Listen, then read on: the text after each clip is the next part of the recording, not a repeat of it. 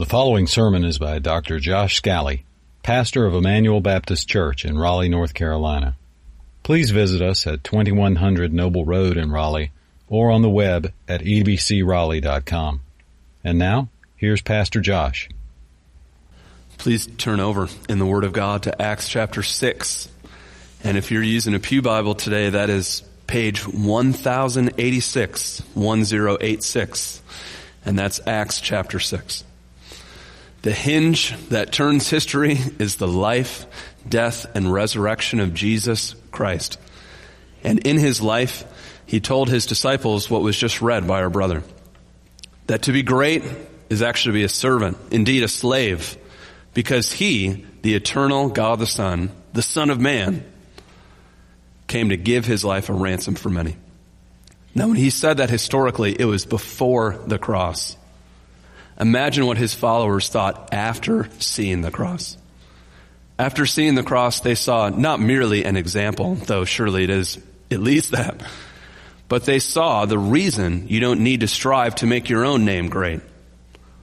Because the one who's eternally great gave up his greatness and then imputes it to sinners who are unworthy, by which will be known forever in the name Jesus. Therefore, why would we want to make much of ourselves when God gave everything to make us his? And so by that power, now the church is launched, what Jesus promised. And it's launched by those who heard him make this promise. And in the book of Acts, we receive the story of our church family. Think about this. For thousands of years, people believed in God before Jesus had come. Now there's just a short book that tells us how everything changed after Jesus came, and it's the book of Acts. The book of Acts is programmatic. That is to say, it's a model for the church. But it's also transitional. It is history that records some things that are not repeatable. For example, in Acts 1, they determine what disciple will replace Judas. Obviously, we're not supposed to do that. But in Acts, they also explain how the church is formed and functions. And that is what we follow. And that's what we'll see today in Acts 6, verses 1 through 7. Every generation of the church must return to how Christ has formed the church by his own life, death, and resurrection. And the church is to be led by two recognized offices both of servants. The first one is called pastor, elder, overseer. This is the office that we normally call pastor. It is still an office of sacrificial service. And the other office is the office of deacon. And that's the one we're focusing on today in Acts 6, 1 through 7. Let me pause to make this obvious point more clear. Those are the only two offices God has given the church. He has not given them any others. The Baptist Faith and Message says that clearly in this sentence. The church has only two scriptural officers. This means, by the way, that in the last 2,000 years, we've added many additional things to the church that can be helpful, like ushers or greeters or Sunday school teachers. These wonderful things, though, are not offices in the church. And nothing else we add should replace or undercut the actual offices that God has given to the church. Those are the ones Christ gave that are sufficient. Now the two offices, pastor, elder, overseer, and deacon, can easily be conflated and be confused. To be frank, many Southern Baptist churches, including Emmanuel, has at times conflated and confused these two offices. So let me explain why we're doing this today. Last year, we had the blessing of adding a new pastor elder, and so we had an ordination service. In that service, the candidate sat down here and was asked many theological questions. The reason for that is because the Bible says that one who is an elder must be able to refute false teaching and uphold sound doctrine, Titus 1:9. 1 Timothy 3:2 also says the one in the office of elder must demonstrate an ability to teach. 1 Timothy 4:14 says that the council of elders lays hands on an elder after 1 Timothy 5:22. They have deemed that he is not a novice. Now those requirements are not requirements for the office of deacon. Meaning a deacon does not have to sit up front and be grilled theologically. All the deacons said, amen. So the offices actually have different qualifications because they have different responsibilities. That is why last year I purposely did not have a deacon ordination service, because I knew we needed to first see an elder ordination service. And that is why this year I'm calling what we're doing a deacon appointment service. You might say, Josh, that's just semantics. It is semantics, but it's semantics for a reason, so that we'll be able to keep clear in our heads. Elder and deacon are not the same offices. They do not have the same qualifications.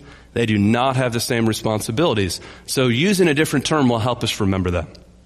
Today is a deacon appointment Sunday. So today we do what Acts 6 tells us to do. Acts 6 tells us that deacons should be appointed. We'll see in verse 6, we're to lay our hands on them and pray over them, which is exactly what we're going to do this morning. Acts 6, 1 through 7 is understood as the origin of the office of deacon. New Testament scholar D.A. Carson writes this: although the 7 men who are appointed in Acts 6, 1 through 7 are not explicitly called deacons, few doubt this is the beginning of what came to be called the diaconate. So if you received a bulletin this morning, I have 7 movements of the passage on it, 7 movements of Acts 6, 1 through 7. And these will help us as a church understand more clearly what the office of deacon is and what it is not. Number 1 on your bulletin, deacons exist to serve the congregation. And this will be the overarching point of Acts 6, 1 through 7. We'll see it as we go. And that quickly actually leads us to number 2. They won't all be that fast. But number 2, deacons promote unity in the flock. Look now in God's Word, Acts 6, verse 1. Now in these days, when the disciples were increasing in number. So now we know the setting upon which deacons are added. They are originated. That phrase, now in these days, let me give you a quick flyover as to what is happening. God, through Jesus, God the Son, has promised that he would build his church. But he actually does it in Acts 2. In Acts 2, Peter preaches a powerful message empowered by the Holy Spirit, calling people to repent and believe. And God saves thousands in one day. They form together in Jerusalem as a congregation. In chapter 3 and 4, Peter and John continue to preach boldly. They're imprisoned and they're beaten for it. But then the people of God start sharing everything in common in order to meet one another's needs. Keep this in mind when you read the Bible. Acts church, the original church, is almost nothing like the American church. Almost nothing.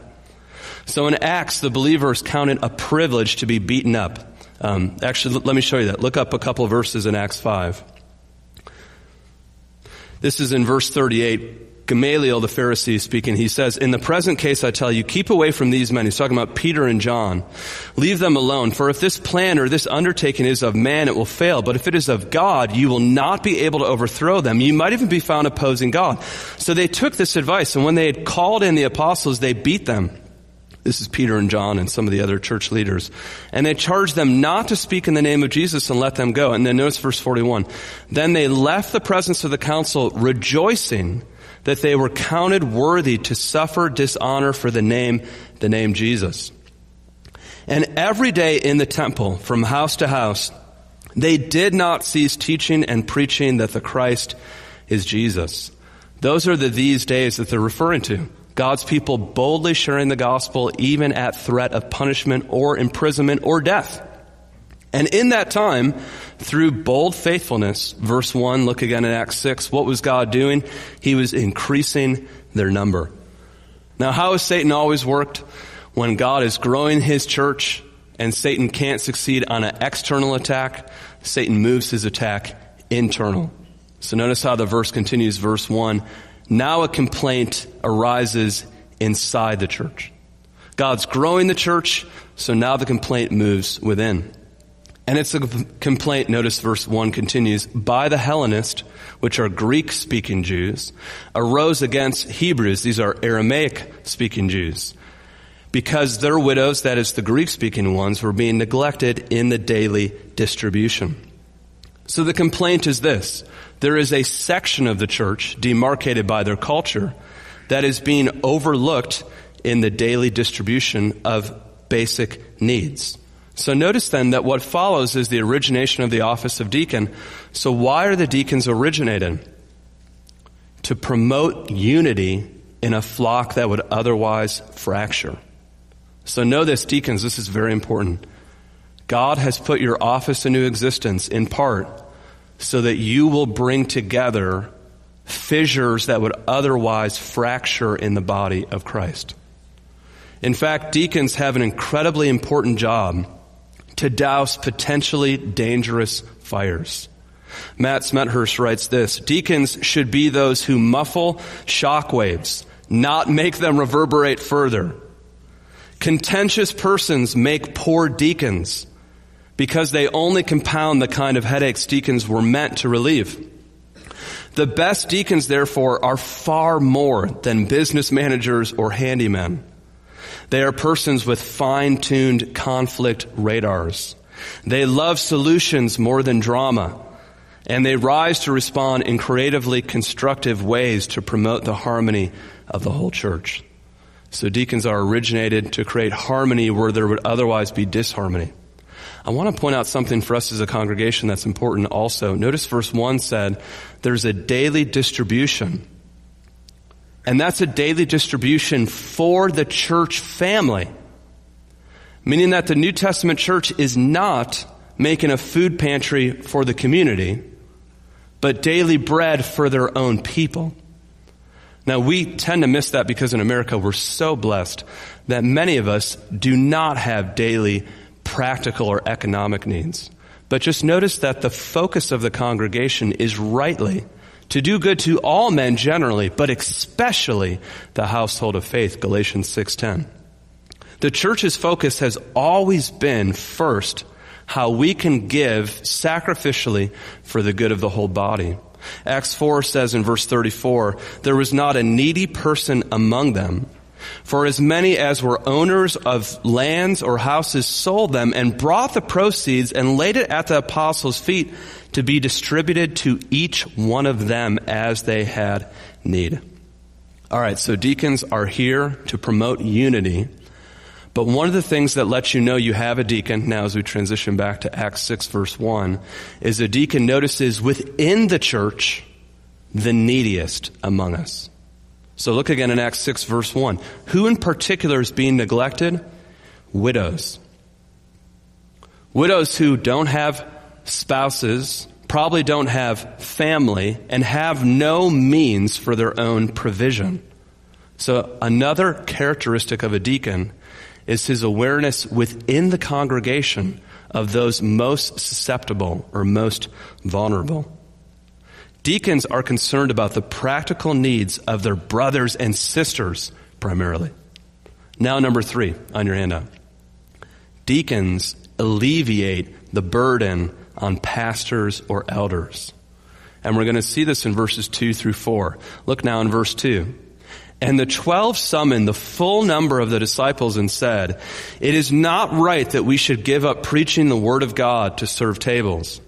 Therefore, brothers, pick out from among you 7 men of good repute, full of the Holy Spirit and of wisdom, whom we will appoint to this duty.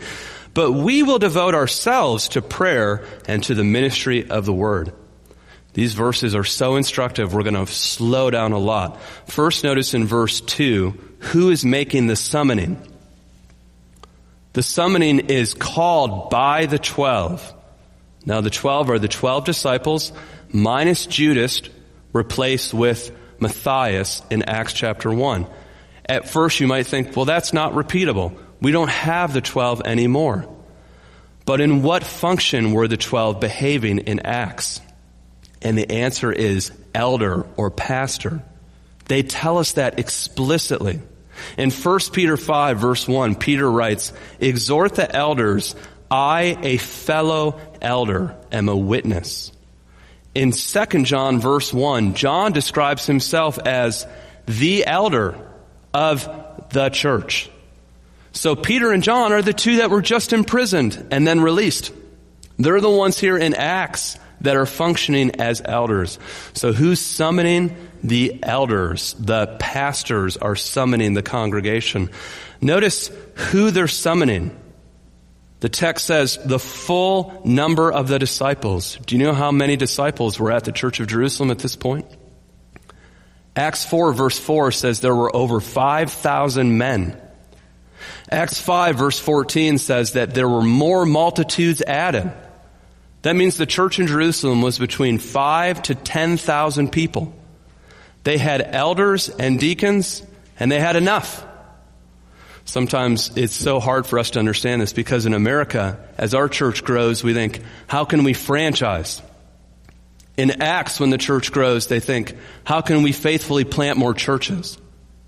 So Acts, the church grows, gathers right now in Solomon's portico outside the temple, but they have thousands that come together. And when the church is summoned, they all make it. Now imagine if members meetings brought all members. That would be incredible. But in the New Testament church, that's how it worked. Here's why. In a culture in which your leaders have been imprisoned for being a believer, do you think you'll have nominal believers in your church? Of course you won't. So everyone who's there thinks of themselves as genuinely a Christian, committed to the body. And so when the body gathers, they all gather. The NASB puts it this way. The 12 summon the congregation. The CSB writes, the 12 summon the whole company. So when the company convenes, all of the Christians come because there are no casual ones. And then they make a decision. And look at what the decision is based on in verse 2. The 12, functioning as the first elders, say, it is not right that we should give up preaching the word of God to serve tables. Verse 4 says they need to devote themselves to prayer and the ministry of the word. Notice then the first elders are saying God has a division of responsibility for his two offices. Those in the office of pastor elder are to be devoted, notice verse 4, to the ministry of the word. Those in the office of deacon are to be devoted to the ministry of deeds. And what God has joined together, let no man separate, because they need one another. Now here's the danger we have reading this as Americans today. When we read verse 2 and it says we should not give up preaching the word of God to serve tables, that may read pompously to us, as if they're saying serving tables is inferior. But that's because when we hear the phrase serve tables, we think of restaurants. But who would the apostles have most recently seen serve a table? The answer is Jesus at the Last Supper. Therefore, in their mindset, serving tables was an extremely important spiritual act. The deacons are unifying the church through the service of tables. They are bringing together disparate strands through the service of tables. They are keeping the body a body through the service of tables. Now this, by the way, doesn't mean that elders can never serve tables or that deacons can never minister the word. Notice the word devote in verse 4. It means what each is primarily devoted to, not meaning that they're never going to ever overlap. But there is a devotion where one is devoted to one and the other is devoted to the other. Again, D.A. Carson is worth quoting. He writes, we may not have the 12 today, but pastors, elders, overseers have inherited this exact ministry of the word and prayer. That includes not only teaching others, but also doing the serious study and preparation and intercession that stand behind good teaching and preaching. There will always be 100 things to distract you. Do not be distracted from what is central. So there is a distinction between what the offices are required to do, which is why we do well to be careful in our language. Again, Matt Smenhurst is worth quoting. He writes, the larger principle of a deacon's role is they desire to do anything in the church's life that would otherwise distract or derail the elders from their primary responsibility. Smenhurst concludes, he writes, show me a church with distracted pastors and a derailed mission, and I'll show you a church without effective deacons. When I grew up, I had the blessing of seeing this in my own home because my father had the joy of serving as a deacon for a number of decades. And I remember as a little kid after church, and when I was growing up, just to be honest, we went to church 16 times a month. I remember I kept track. So we had Sunday school, Sunday morning, Sunday night, Wednesday night, and we often made choir. And I don't remember missing really any of those, nor do I remember thinking that it was okay to miss any of those. So we were at those. And I remember on Sunday nights, everybody else seemed to be leaving except us. And I remember looking at my dad, being a somewhat annoyed, 9 or 10-year-old kid, and saying, "Dad, why are we still here?" And Dad explained to me, "Son, because I'm a deacon, and because the pastors over there are trying to minister to these people after the proclamation of the word. And so our role is to lock up the building so that they can do that." And that stuck with me now for many decades. Because I saw that his posture was, how can I alleviate and assist those tasked to minister the word? That's the heart of a deacon. A deacon's heart is to alleviate and assist. Number 4, deacons serve Christ's disciples in practical matters. We would expect then that deacons are doing practical, logistical, deed ministry for the good of the body. We've explained that much already though. So now number 5. Lest you think that their practical service means that they're unspiritual. Don't miss number 5. Deacons exemplify Christ-like service. Look in verse 3. The leaders tell the church, pick out from among you, notice, 7 men of good repute, full of the Spirit and of wisdom. We read earlier together 1 Timothy 3, 8 through 13, which give spiritual characteristics of those who would serve in the office of deacon. But here we have a summary.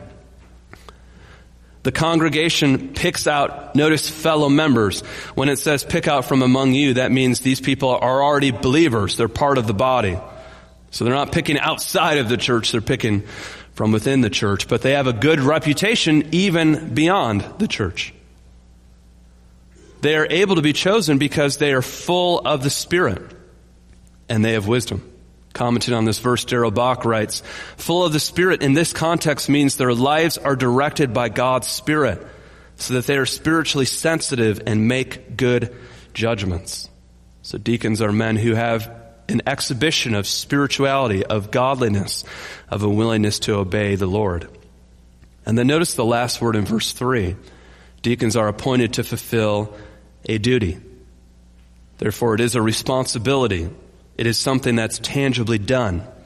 And so deacons are not so much a position, but a posture. Let me explain why I think that's important. Sometimes there's a culture within a church that the way to hit spiritual benchmarks is to be put in one of the offices. And so if you're godly enough, you'll be named a deacon. And if you're not a deacon, then you must not be godly. But that's not what the text is saying. Many people are exceedingly godly who may not be in the office, who are unable to serve for physical reasons. But those who are godly and able to serve and recognized are in the dutiful office of deacon because it is an office that does things for the body. Now number 6. Notice the way deacons are selected. Deacons are picked out from among the congregation, but they are appointed by the elders. So verse 3. The church is to pick out from among themselves deacons. But notice the end of verse 3 says, we, that is the apostle elders, will appoint them to the duty. And then notice verse 5, the church is involved. That what they said pleased the whole gathering. And they chose Stephen, a man full of faith and of the Holy Spirit. That description, I think, describes all who follow. Philip, Prochorus, Nicanor, Timon, Parmenas, Nicholas, a proselyte of Antioch.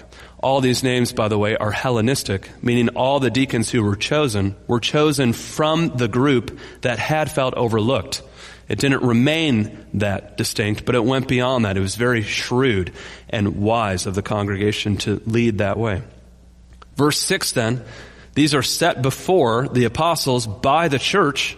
And then notice then the pastor, elder, apostles pray and lay their hands on them. So exactly what verse 3 said they would do is what they do. They carry out the process to the letter. And because of that now, number 7, deacons affect the spiritual flourishing of the whole church. Look in verse 7.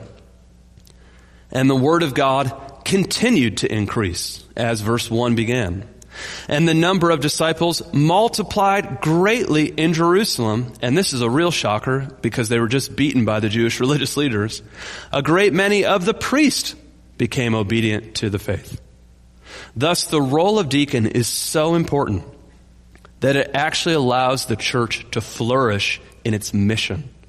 It is because of the deacon's faithful service, often behind the scenes, that the gospel can advance exponentially through the church. So let's recap some of the big principles we've seen.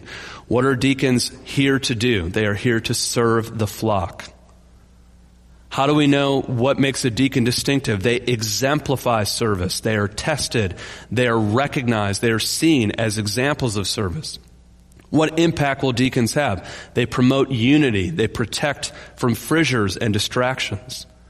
What blessing do they have on the leadership? They alleviate the burden on pastors and elders. In fact, that's part of their motivation to serve. They care for the church's physical needs, and they have an eye for the neediest among the congregation. If I was to put it in a phrase, I'd say it this way: deacons are recognized, reliable servants, so that God's church can be congregationally governed, elder-led, and deacon-served. But the book of Acts tells us more about these deacons, and so we get a better picture of what deacons are like in their everyday life. In fact, 2 of the deacons listed here become the focus of Acts for the chapters that immediately follow. One of them is Stephen. Stephen's the first deacon named. And what happens with Stephen? At the end of Acts 6, he powerfully proclaims Christ while being stoned to death. Lest he think that his message fell on deaf ears, by the time the book of Acts ends in Acts chapter 21, the apostle Paul says that he came to Christ because Stephen faithfully shared the gospel while Paul stood holding the coats. Amazing the impact that deacons have for the gospel's advance, just in their everyday life. The other deacon listed becomes the focus of Acts in Acts chapter 8, and that's Philip. When we read about Philip, Philip's not preaching in a podium or a platform. He's not an upfront leader. He's just an everyday Christian serving wherever the Spirit leads him. The Spirit leads him to an Ethiopian eunuch. Philip shares the gospel with the Ethiopian eunuch. The Ethiopian eunuch is baptized, probably to indicate the formation of a new church. By the time we get to the end of the book of Acts, we read about Philip that he is called Philip the Evangelist in Acts 21, verse 8. We read about him and his 4 daughters. So deacons are not people with limited impact. They're people with expansive impact because they live out the gospel in their everyday life. But what makes deacons then distinct from the role of elder pastor in the life of the church? And here's the short answer that we read in the Bible. That in the New Testament, deacons do not convene, meet, or deliberate as a body. So in Acts 6, they're initiated to serve the church's practical needs. And we read about their individual ministry like Stephen and Philip. But what we never, ever read in the Bible anywhere is deacons convening together as a body or having a deacon's meeting or deliberating to make decisions. That never happens in the New Testament. But there is a body that does deliberate to make decisions for the church, and that's called elders in the Bible. So in Acts 11, we read about the ears of the church coming together in verse 30 and making a decision through elders. In Acts 14, verse 23, we read that Paul and Barnabas appointed elders in every single church. And then in Acts 15, when a decision needs to be made, we read in verse 6, the apostles and elders gathered to consider this matter. And then throughout Acts 15, the elders convened to make a decision, and we read in Acts 16, verse 4, they delivered to the church the observance, the decision that had been reached by the apostles and the elders. In Acts 21, we read that when Paul comes back to Jerusalem, he meets with James and the elders. In Acts 20, we read that Paul tells the elders in Ephesus of their responsibility to oversee the church of God. And then when we get to the New Testament letters, we read about the elders' responsibility to lead in 1 Timothy 5:17, in 1 Peter 5:1-5, in 1 Timothy 3:1-7, and in Titus 1:1-9. So here's what's different about what the New Testament says versus what the church in America has done for the last roughly 40 or 50 years. The church in America has started to borrow from corporate business models or from American governance. But I have really good news for you. God has a better plan than us borrowing from greedy American companies or corrupt human government. And his plan is the New Testament. And in the New Testament, his plan is that deacons are reliable, practical servants who do not desire to take control. And his plan is that pastors are humble leaders who sacrifice for the flock. And his plan is that the congregation loves and sacrificially cares for one another. And when the New Testament church behaved that way, they could have 5,000 people in one place, and it worked out. And that is God's intention for his church in every period and in every time. So I want to be very clear about what a deacon is and what a deacon is not. So I'll start with what a deacon is not. A deacon is not expected to be what a pastor elder is, and we should not hold them to such an expectation. A deacon is not the House of Representatives or the U.S. Senate. Praise God. A deacon is not a corporate board. You can serve as a deacon even if you never meet. In fact, we have a brother who's one of our deacons in our church right now. He came to me in our deacon chair a couple of months ago, and he said, Pastor Josh, I am experiencing some serious health issues. And for that reason, I assume I'm disqualified to serve as a deacon. Now, this brother is one of the best brothers I've known in my life, and he's one of the best men we have in our church. So I said to him, would your health preclude you from continuing the service you're already known for being faithful in? And he said, well, no, I can still do those things. And I said, brother, I have good news for you. Deacons don't have to meet. You don't have to make any of the meetings. That's not what a deacon is. A deacon is someone who checks on the body, who looks after the widows, who cares for practical needs. And this brother does that as well as anybody ever has. So it doesn't matter that he doesn't have to make the meetings. Deacons are not a deliberative body. So what is a deacon then? Well, let me do a not and then a yes. Deacons are not really spreadsheet wizards or handymen. They are men who know their way around the Bible better than they know their way around Home Depot. Deacons are not really savvy business managers. They're servants and peacemakers to especially the neediest of the church. Deacons are not a board to direct. They're a cavalry of servants. Deacons do not serve with a motive to steer the ship. Deacons serve with a motive to alleviate the burden. Deacons, then, are glue that absorbs shock waves but holds the church together through faithful service. And what we read in Acts 6, 1-7, is that deacons are the unifying and recognized reliable servants apart from whom, as a church, we could never flourish. So this morning, as we pause to appoint people to this sober office, I hope that you'll rejoice with me that God has blessed us with servant-hearted people who are willing to serve behind the scenes and do so full of the Spirit and of wisdom. Because these servants exist for your unity. They exist for your practical needs. And through their service, the gospel can advance. But most of all, these servants exist because of the Son of God who came to serve us. Don't forget where we began. Jesus told these original servants, even the Son of Man came not to be served, but to serve and to give his life a ransom for many. This morning, if your need is to know Jesus, you can know God because the Son of Man served on a cross. His crown was thorns. His robe was a mockery. And his followers also are to take up our cross and follow him. And deacons and elders, when functioning properly, model this to the congregation. Let's pray together.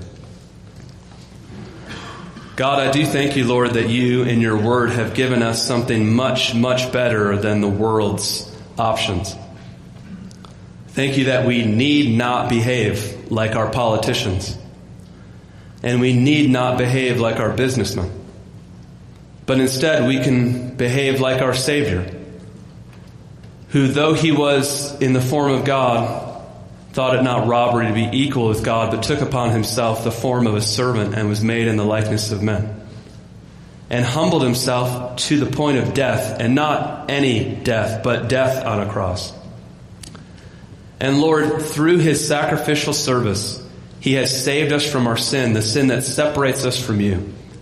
We only need to look to him. And as his followers, may we be characterized by similar acts of service. And thank you, Lord, that we read that Jesus was not only humbled, but then he was exalted. And as we read from 1 Timothy 3, there is a great reward for deacons for their faithful service. As we pray for these men today, I pray also for their families. And I thank you for the reward that I feel that I have experienced being the son of a deacon.